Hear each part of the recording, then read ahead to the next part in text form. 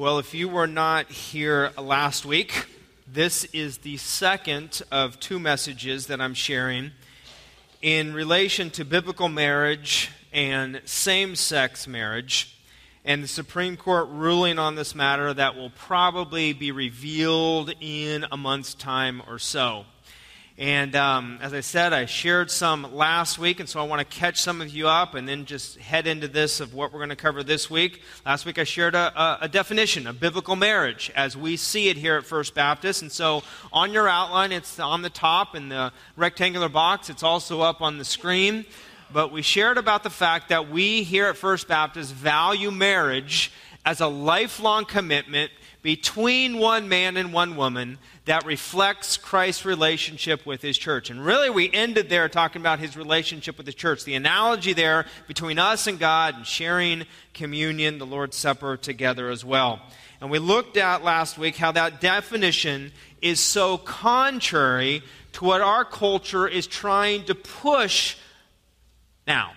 Trying to legalize and say normal and healthy behavior between a marriage of a man and a man and a woman is what should be the norm. Trying to legalize same-sex marriage. In other words, our culture is trying to call the homosexual lifestyle, which the Bible calls sin, our culture is trying to call sin normal and healthy. That's really where it comes down to.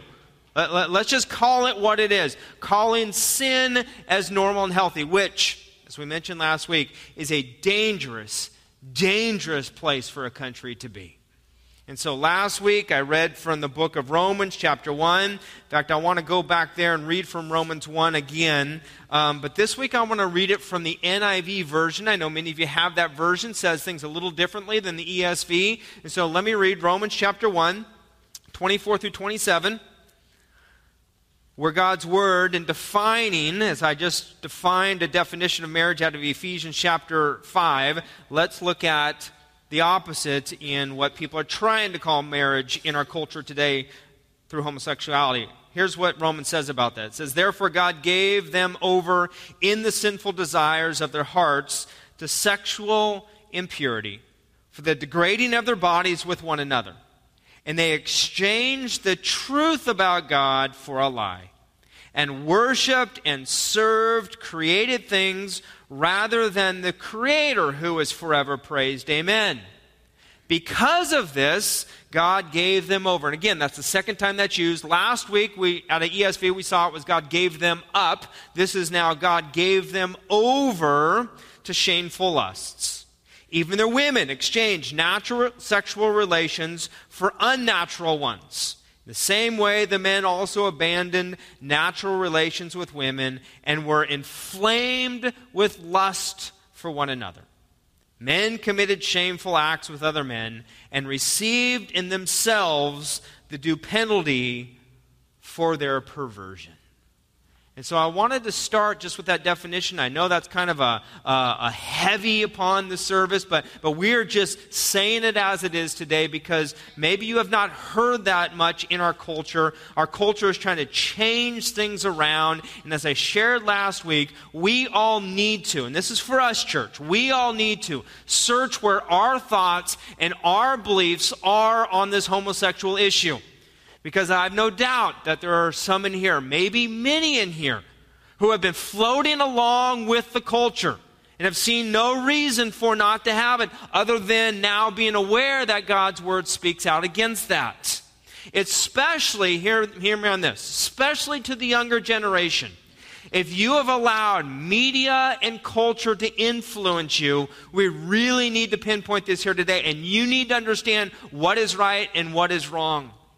You might think, what's wrong with same-sex marriage? Or perhaps you have not really defined your opinion with scriptural truth, but rather allowed cultural relativism, allowed friendships around the shows that you've seen, the movies that you watch, to get that idea into you of when we say we can't allow men to marry men and women to marry women, we're persecuting them. We're not allowing tolerance. That's where our culture wants you to go. And as I said last week, there has to be a foundational measure of truth. There has to be a place where we say what is right and what is wrong. And for thousands of years, that has been God's word. For hundreds of years, that has been God's word specifically in our country.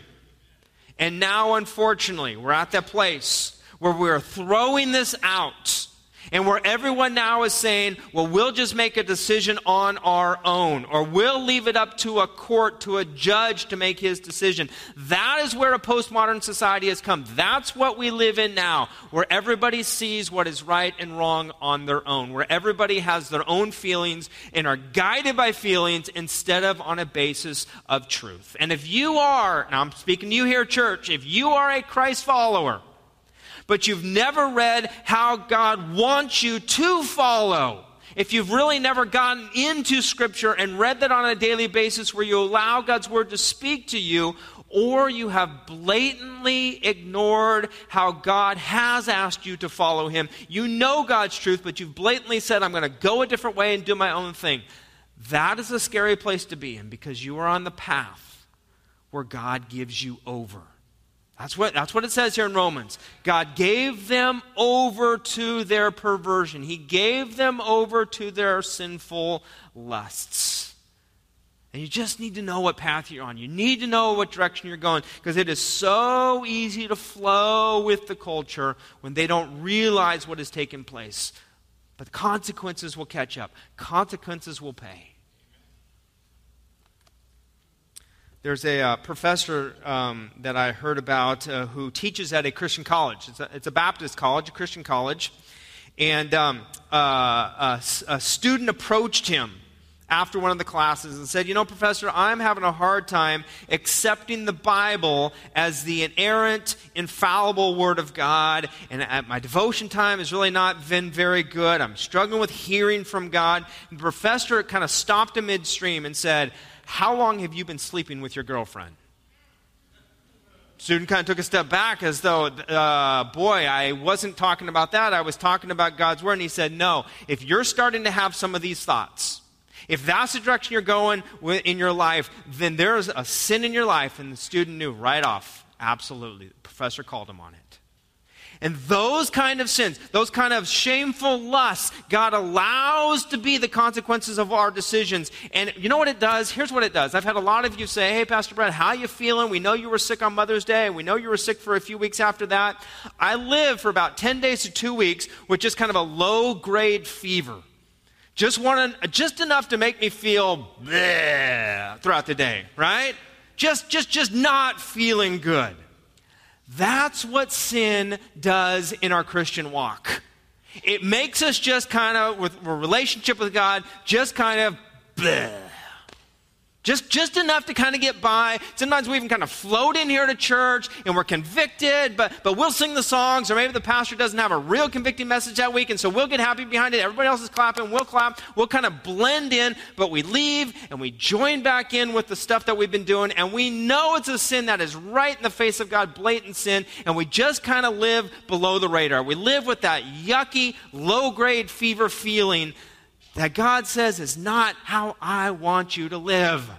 You are not designed to live that way. God's standards are high in this area. My standards I want to be high in this area. I want your standards as a church to be high in this area as well. Because God knows that sex is best inside of marriage between one man and one woman. And he's not doing this to make so that he will get cast as a spiritual killjoy. That's not his heart. He says it because he knows that's what is best for you. He knows that's how your life is lived best. And he does not approve us ruining our lives. He does not want to just sit back. And so he doesn't just sit back and look the other way and say, well, that's all okay. Everybody else is doing it. They can do it as well. You got to know this. God's unchanging word on sexuality describes what is best for God's creation. That's you and me. Let me say that again. God's unchanging word on sexuality is taught here to give you what is best for you, because that's how much God loves you. And I'm not just pointing the finger at homosexuality on this one. Please hear me on this. Any sexual relations outside of marriage, outside of the teachings that are there in Genesis 1 and 2, the context of that is damaging, whether it be heterosexual relations, whether it be premarital sex. It all violates God's word and ultimately harms us. And God does not approve of it, nor does he tolerate it, nor does he just look the other way. He loves us too much to do that. In fact, let's see how Jesus handles this. Go with me to John chapter 8. If you've been in church for very long, you've probably heard this passage taught. If not, I want you to see how Jesus handles a delicate situation, dealing with sexuality,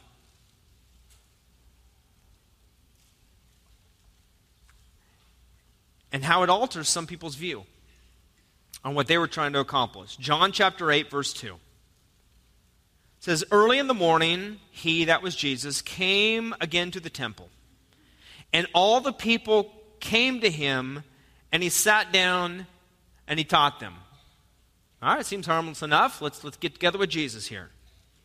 "The scribes and the Pharisees then brought a woman who had been caught in adultery," a sexual sin. She's been caught in her sin, "and placing her in the midst, they said to him, 'Teacher, this woman has been caught in the act of adultery. Now in the law, Moses commanded us to stone such a woman. So what do you say?'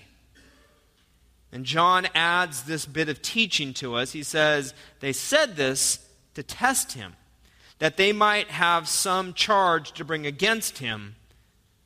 So she's just a pawn, in other words. But Jesus uses that as a teaching. And what he did was he didn't really say anything at first. Scripture says he bent down and wrote with his finger on the ground. It says, and as they continued to ask him, so in other words, Jesus really isn't saying much. He's just on the ground writing, head down, eyes down. We don't know per se what he was writing. I happen to believe that he was probably writing some of the sins of the people who were asking him this question. They probably had not glanced down and seen their sins yet, but they'll get there. It says, as they continued to ask him, then he stood up.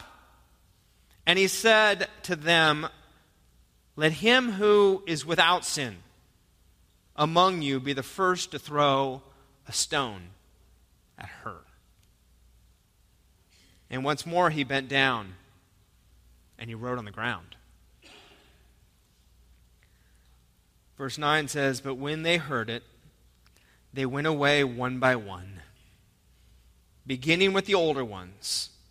And Jesus was left alone with the woman standing before him. As he writes in the ground, he probably hears the rocks being dropped and people turning and walking away.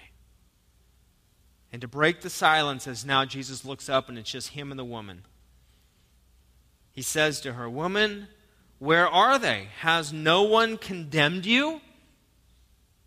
She said, no one, Lord. And Jesus said, neither do I condemn you. And we read this story and we think, there it is, that Jesus in his love, in his grace, allows her to go free, allows her to not be stoned, turns the tables on the Pharisees and the religious leaders who are trying to corner him. And he says, you have no basis to do this. Don't point your finger. Don't be the one to throw the rocks. In fact, if you've never sinned on your own, you don't throw, then go ahead. You can enter in, you can throw a rock. And every one of them knew that they had sinned. Every one of them knew what they had done. And so we champion this, and some people end the story right there. However, that's not where the story ends. says, neither do I condemn you. However, what does Jesus now say? He says, now go. And from now on, sin no more. Now, why did Jesus say that?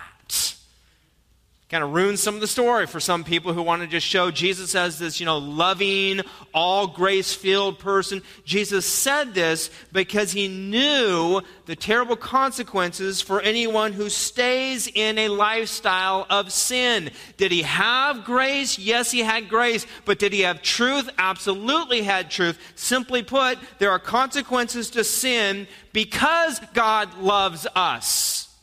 As a parent, if you would never discipline your children, you are not loving your children. As a parent, you are given God-given orders to discipline your children, show them right from wrong, so that they grow up honoring their parents, so that they grow up honoring those in authority, so that they grow up ultimately to honor God. And if God just turned his back, if Jesus just ignored what she was doing and just gave her grace and said, hey, I don't condemn you, and was on his way, he knew that would not be showing her love. He challenged her then. He said, don't stay in the lifestyle that you're in, because you will find ruin at the end of that. Go and sin no more, is what he said. That's the love in the midst of this. And what scares me about this decision that the Supreme Court is coming to a conclusion on, and how our country views blatant sin, as probably now, and the majority of people now are becoming more and more like this, and as generations go on, further and further away from this truth of seeing it as being okay, that view is scary, because what it does, as I talked about last week, is it takes God out of the equation. We have a godless society, because God has already spoken on this issue. We have a godless, this is scary, even more scary, a godless Christianity, where we call ourselves Christians, but we don't care what God's Word says. We don't care how He's teaching us. And that's the whole argument that the creation-evolution debate brought in a number of years ago into our society. When you look through the lens of a Christian worldview, you see the very first 4 words of the Bible are, in the beginning what? In the beginning, God. There He was. This whole creation-evolution idea, in the beginning, God, is the Christian worldview. The secular worldview says there is no beginning. We just kind of morphed an amoeba from whatever to whatever, and everything is random, because if there is no God, then ultimately we don't have to be accountable to God. We don't have to be accountable to anyone, and then moral standards don't matter. Our legal system can't mandate behavior, and let me tell you, folks, anarchy is not very far behind. And that's really the road that we are on. I don't know if you heard about the story. It might have been 7-10 years ago, but of this guy at Cal Berkeley who wanted to come to class naked. He was called the naked guy in the news stories. And what was going on here is administrators at Cal Berkeley were paralyzed for months over the behavior of this student because of his practice of walking around the campus in the nude. He jogged around campus in the nude. He ate in the dining halls in the nude. He attended classes while being totally naked. I'd just like to come in and sit behind him in a class. And when he was asked why he did this, he said, to protest sexually repressive traditions in Western society. And it took the Cal administration all fall and all winter to deal with the outrage. I happen to believe they were trying to maybe freeze him out, right? And make him wear clothes because it was going to be so cold. It took them all fall and all winter to try and come up with some legal excuse or school regulation that would make the naked guy suit up or ship out. They couldn't do it. Anarchy. People just deciding what they want to be right is right. And you can't tell me what's my right, and I won't tell you what's your right. That is called a postmodern society. That's the anything goes kind of place that we are now in, where two-thirds of people in our society believing that there is no absolute truth. There is no black and white truth. There is no right and wrong truth. Folks, there has to be a moral compass There has to be. And that cannot be a judge's interpretation. That can't be some sort of legalized morality. And in the shifting sands that we are in, it can't just be our feelings or our emotions. It has to be, as I would propose this, it has to be the Word of God. God's Word. If we do not go as this being the rule books, then we can just do whatever we want to do. In fact, we can deflate footballs if we want to deflate footballs and throw them differently, can't we? Someone got caught on that one, didn't they? Because there's rules, there's guidelines, there's boundaries. When someone runs out of bounds, the whistle blows, play over. What if someone just said, well, you know what, I'd like to go a little further out of bounds. You guys don't worry about me, and then I'll come back in. No, there are things in place that say, time out, penalty, that's not right. That's where we are. Who interprets that? Who shows? Right now, it's in the hands of the Supreme Court. Should be in this hands. On the back of your outline, let me go over a few points about where this is going to land us. Where are we going? I'll go over these very quickly. I shared this first one last week. Let me share it again. Legalizing same-sex marriages will lead down a slippery slope. Because you have got to know it is not going to stop there.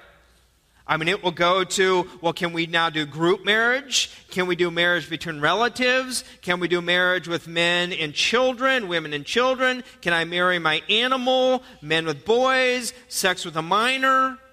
All those things are going to come into play if this door is open. And the media is trying to desensitize us. The media for over 10, 12 years has had this as an agenda. If you watch much TV or movies, you'll see, especially in television shows, there's usually the gay token person who is in there just to kind of get everybody used to that type of thing. Even, note this, superheroes. Do you remember a few years ago when it came out that one of the superheroes was gay? Remember hearing that? And the big announcement was coming, we're talking Superman, Batman, Captain Marvel, and all those. It was going to be one of the superheroes that was gay. Where did that idea come from? Do you remember who it was? My money was on Robin, but it was the Green Lantern. Green Lantern.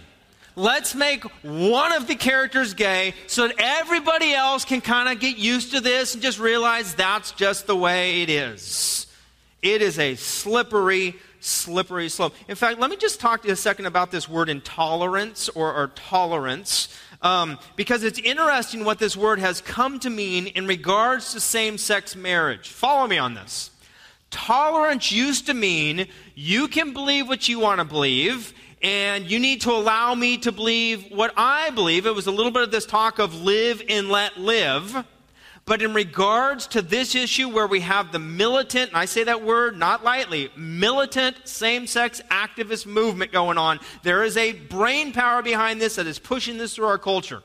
Now they have come to say that tolerance means let us have our same-sex relationships. We get to call them marriage. And not only can't you speak out against it because we'll call it hate crime, but you also have to approve of it because we'll make it law. That's what it says. Let me share that point again. Tolerance is now meaning in this area. Let us have our same-sex relationships. We'll call it marriage. Not only can't you speak out against it because we'll call it a hate crime if you do, but you have to approve of it because we're going to make it law. Tolerance is not just allow us to do this and call it normal and healthy. It's that you can't speak out against it. It's that you need to also go along with it, because here's what's funny about this. We don't tolerate your opinion on the subject. You need to tolerate our opinion, but we won't tolerate your opinion, which is really God's opinion. We don't want to hear from the Bible. Anybody find that kind of odd that that's intolerance? That that's exactly what they're saying we don't want with our opinion? Now, I realize I am casting broad generalities, but you know where I'm going with this and how this has invaded our culture and made us a backwards culture. What really is being said is in America, in our culture, here's what's really being said. We are sick of intolerant people, and we're not going to tolerate them anymore. That's what is said on that. Okay? Okay? And let me say it in a little different way. People who claim to be tolerant are intolerant of intolerant people. That's what's going on there, which means they can't even tolerate themselves. And some of you will catch that at lunchtime today as you're looking at what that actually means and how that all fits together. But that's the reality of where we are at. By very definition of tolerance, means you need to allow other viewpoints, but those viewpoints are now not being tolerated. That's intolerance to me. It is flipped on us, and it is just beginning. The doors are opening. Let me go to the second point. The impact on children will be profound. The impact on children will be profound. We have seen this in the Scandinavian countries, the Netherlands and Belgium. They are farther ahead in this issue. I believe they legalized same-sex marriage maybe a decade, 15 years ago, somewhere in there. And there are studies that are being done on the children, seeing the socially unstableness of them, seeing even now suicidal tendencies in people's families because of the structure of the family. There's a member here at our church who works in the medical field. And she was working with a child, and the parent was in the room. And so taking some medical things and some registration of the patient. And the medical staffer was talking to a woman who was a woman in looks and name and physical characteristics, but she introduced herself as the child's father. And it took this nurse back a little bit, and she said, excuse me? The gal said, yeah, the mother is out in the waiting room. I'm the child's father. That's how the child now knows the term father or dad, as being a female. It used to be that we could say, well, I have two mommies. No longer true. Now they're saying one of those is taking the role of mommy, and another one is taking the role of dad. Men, dads, they are emasculating your God-given position. They are come and just full bore, just assault on it. And what confusion this child will now grow up in.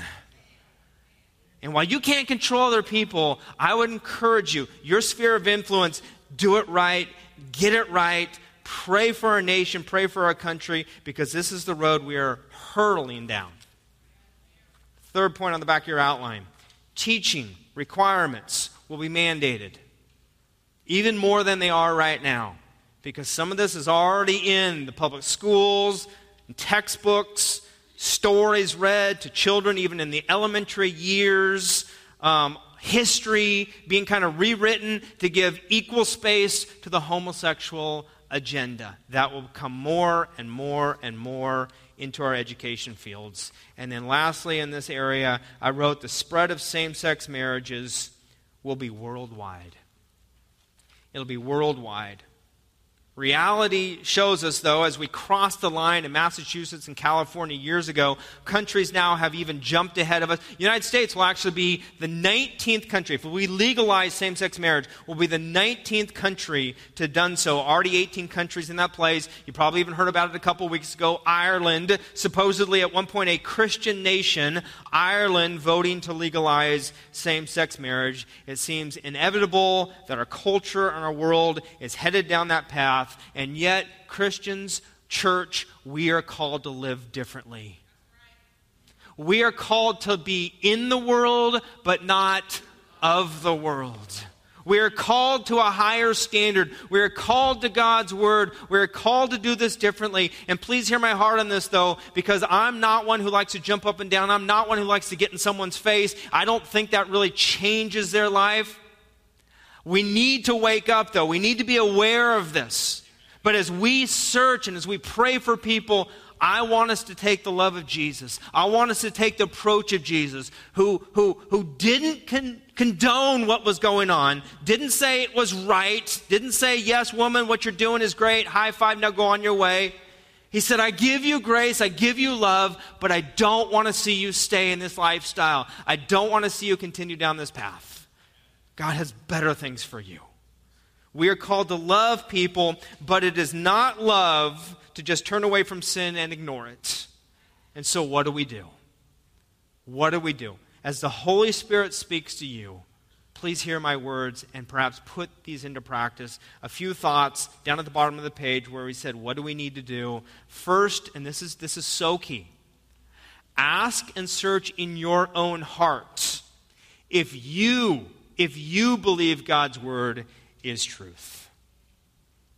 That is so key, to believe that God's word is truth. This is where it all begins. As soon as Satan can tempt you to believe that God's word isn't truth, then he's got you on the verge of editing out whatever verses you don't like. And that is a race downhill from there. We must be a people, and we must be a church that honors and believes and follows the full Word of God, not just the verses we like to champion and the ones that we don't like to hear. It's all there for our understanding. It's all there for our reproof. It's all there for our teaching. And so I'm pointing the finger at myself and all of us first. We've got to get this right in our own lives first. But Pastor Brad, they're such nice people. I'm not saying they're not nice people. I'm saying God's word has the best plan for us and for others. And again, I'm not asking you to throw something in their face. I'm asking you to look in the mirror and say, if I truly believe God's word, then I need to understand what God's word is saying and live according to that word. Because the second point I wrote down was this: stand up for the truth. If you believe it's God's truth, then stand up for God's truth. As it says in Romans 1:16, I'm not ashamed of the gospel. I'm not ashamed of the gospel. I appreciate and want to say thank you to many of you who emailed me and texted me last week, talked to me about sharing the message I did last week, as well as sharing the message here today about standing up for that truth. I realize, I've been working with, for a number of years working over in Crosswalk, I realize in a younger generation, there are many people who think oppositely of what I'm talking about right now. And if you're here and you disagree, I'm okay with that. As long as you don't stay where you're at, as long as you are willing to talk about things, as long as you're willing to dialogue about it, and I will be very respectful of you. If you want to email me, if you want to call. In fact, I told you last week, I went out to coffee with a gentleman a couple of months ago just to kind of say, okay, where's God's teaching on this and where do you believe this stands? Because I wholeheartedly believe he just never saw the connection between what God's word says and how that needs to influence what we believe. And if you come around here, you're going to hear that, but you're going to hear that in grace and truth, because that's what I want us to be filled with, folks. I want us, it says in John 1, Jesus, full of grace and truth. Grace, forgiveness, love, but also truth. And we will speak God's word in truth and in love. Ephesians 4:15 talks about that. Speak the truth in love. And so people of First Baptist, you are called to do that as well. And I just challenge you, dialogue with somebody. If you believe that they have different beliefs than yours, see what they believe. Understand it. In fact, a lot of what they will even tell you about the Bible and what they believe about the Bible is not what the Bible's saying. They will cast you into, well, you say this and you believe this. No. Have them tell you what they are, what they do believe. And then you can show them what the Bible does say. Do it in truth. Do it in love. You don't need to come and say, well, you need to get together with my pastor. No.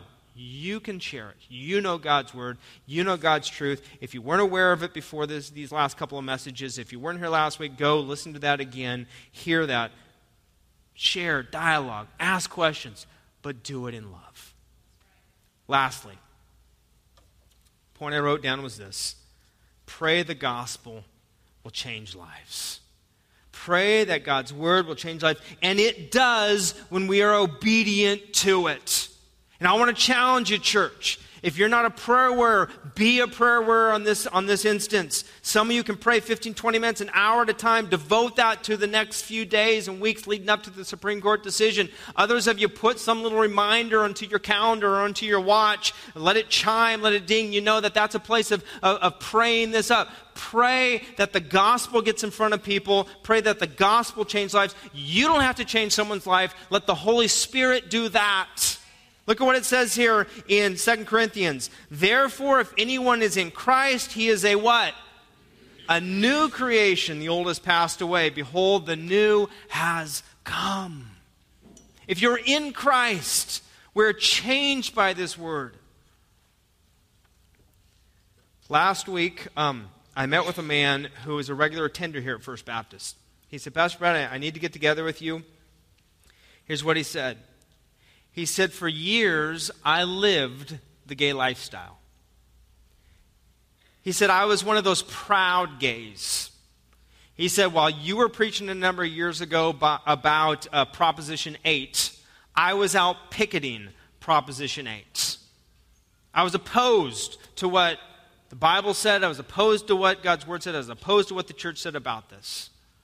But right in the middle of his sentence, he says, I now know that that was a lie. That the homosexual life is a lie.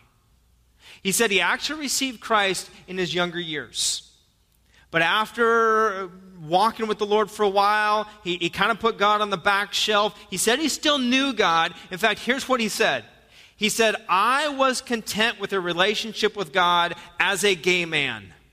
But God was not content with me as a gay man. He said, God loved me too much to leave me in my sin. And he said, praise God. And yet, here's what God allowed him to do. It goes right back to Romans 1. God gave him over. God gave him up because his homosexual lifestyle didn't just stop at homosexuality. It walked over into other devious sexual behavior, which landed him in prison. Know that when you start walking down a sinful lifestyle, it usually just doesn't stop there. You enter in through a little portal, and you end up way down the road, and you look back and you say, how in the world did I get here? It's because we blatantly just ignore God's word. And he did. He landed in prison. But he said, that was when God's word got a hold of me. He said, I began to read it because I had nothing else to do. And I began to have people come in and do Bible studies with me and to teach me. And I just absorbed God's word. And then he had a Bible in his hands and he put down the table. He said, that word rocked my life. It changed my life. And he said, Pastor Brad, tell the church, tell the people of First Baptist, tell those who listen on the internet. We have dozens and dozens who listen on the internet. He said, you can make a change too. The gospel lets you do that. The Holy Spirit comes in and changes your heart, changes your life. You can overcome it. He said, I know it because I have overcome it. And to just kind of live in this lie of, well, this is just the way I am, this is just where I'm going to say, is not what God's word talked about. Jesus did not go to the cross for us to still live in our sin. Now, I'm not saying we are perfect people. As I said last week, we all sin and fall short of the glory of God. But if you're living in a lifestyle and championing that lifestyle and calling it normal and healthy, and it's against God's word, then what's God going to do about that? He'll probably allow the consequences of the lifestyle to ruin your life. And that's why he's using me. That's why he's using his word. That's why he's using you in people's lives to say, hold on, time out. Let's look at this in a little different way. Let's look at this through God's view. Let's look at this as what God wants you to be. Not staying with a low-grade fever, but to living with joy in life. That's why Jesus went to the cross. And he didn't just go to the cross for homosexuals. He didn't just go to the cross for heterosexuals who are having sex outside of marriage. He didn't just go to the cross even for idolaters or for gossips or glutton or liars or cheaters or murderers, something we all are in one way or another. He went to the cross for everyone, for every sin that has been committed and every sin that will be committed. But it needs to come underneath the lordship of Christ to say, God, I recognize that as being wrong, and I want to get it right with you. That's what confession is. That's what forgiveness is. That's what John 1 talks about. Grace and truth. God's truth embodied in Jesus. Grace given to us. That's what he showed in John 8. He told the woman, my grace I give you and I forgive you. I'm freeing you. But don't stay where you're at. God has so much more for you. If you today have not experienced that grace, then that's what we're going to take care of first and foremost. You are not here by accident today. You are here because God guided you. And for some of you, he's going to guide you into a relationship with him even now. Let's pray. God, your word does change lives. I'm standing in front of hundreds of people who can give account of that. Perfect people, by no means, but changed, yes. And so let me ask you, first and foremost, if you are here today and you never perhaps realized how much sin hurts God, if you never realized what sin does to your relationship with God, if you've never been in a relationship with God, today maybe you have woken up to that fact that you need a Savior, you need forgiveness, you need Jesus in your life. Today, if you've come to realize that today, it's because God's Holy Spirit is knocking on your heart. He's saying, let me in. Let me help you live this life. You know the misery that you're living in. I have a better way for you to walk. And today, Jesus is asking, would you accept me by faith? Would you ask for forgiveness of the lifestyle that you've lived, whatever that may have entailed? Would you turn and would you follow me? And if today, that's your day, then right where you're at in your own chair, would you just pray these words? Jesus, today is the day I choose to follow you. I might not know everything about this. I might not know how to live my life according to your ways. But Jesus, I'm inviting you in to teach me. I'm inviting you in to lead me. I'm making a U-turn. I'm following you now. I receive you by faith. And in your own heart, if you have just prayed those words, then Jesus promises to come in and to walk with you and to teach you and to lead you, to give you life that is centered on his joy. If today that's your decision, I pray you come down and talk to me afterwards. Talk to one of our staff members here or out in our Next Step Center. We have some information. You can talk to a counselor who is there. They'll introduce you to myself. I just want to share some thoughts with you. Because you are on a brand new journey. You're on a journey that is saying yes to Christ and for the way that you are intended to live your life. Church, perhaps today you've become awakened to how much our culture has taken, how much our culture is putting on even our Christian faith and freedoms. I want to challenge you to pray. I want to challenge you to pray like you've never prayed before. Not only just to pray, though, that God would change things in our country, but that God would continue to change your heart as well. To be able to speak up, to be able to stand up for God's truth. And this week, as you encounter people, this week, as conversations are started, even by you, I would pray that you would look back on conversations and say, wow, I never thought I could even lead something like that. I never thought I could share that. That's God's Holy Spirit working in you. But it begins by you praying, God, would you continue to change my heart? May my heart break for the things that makes your heart break. God, I thank you for your gospel that changes lives. So many examples across this room. We want to live out that gospel. And even now, as we sing this one last worship song, God, I pray it's a word that would just go true to our heart and that would be sung in our heart as we leave this place.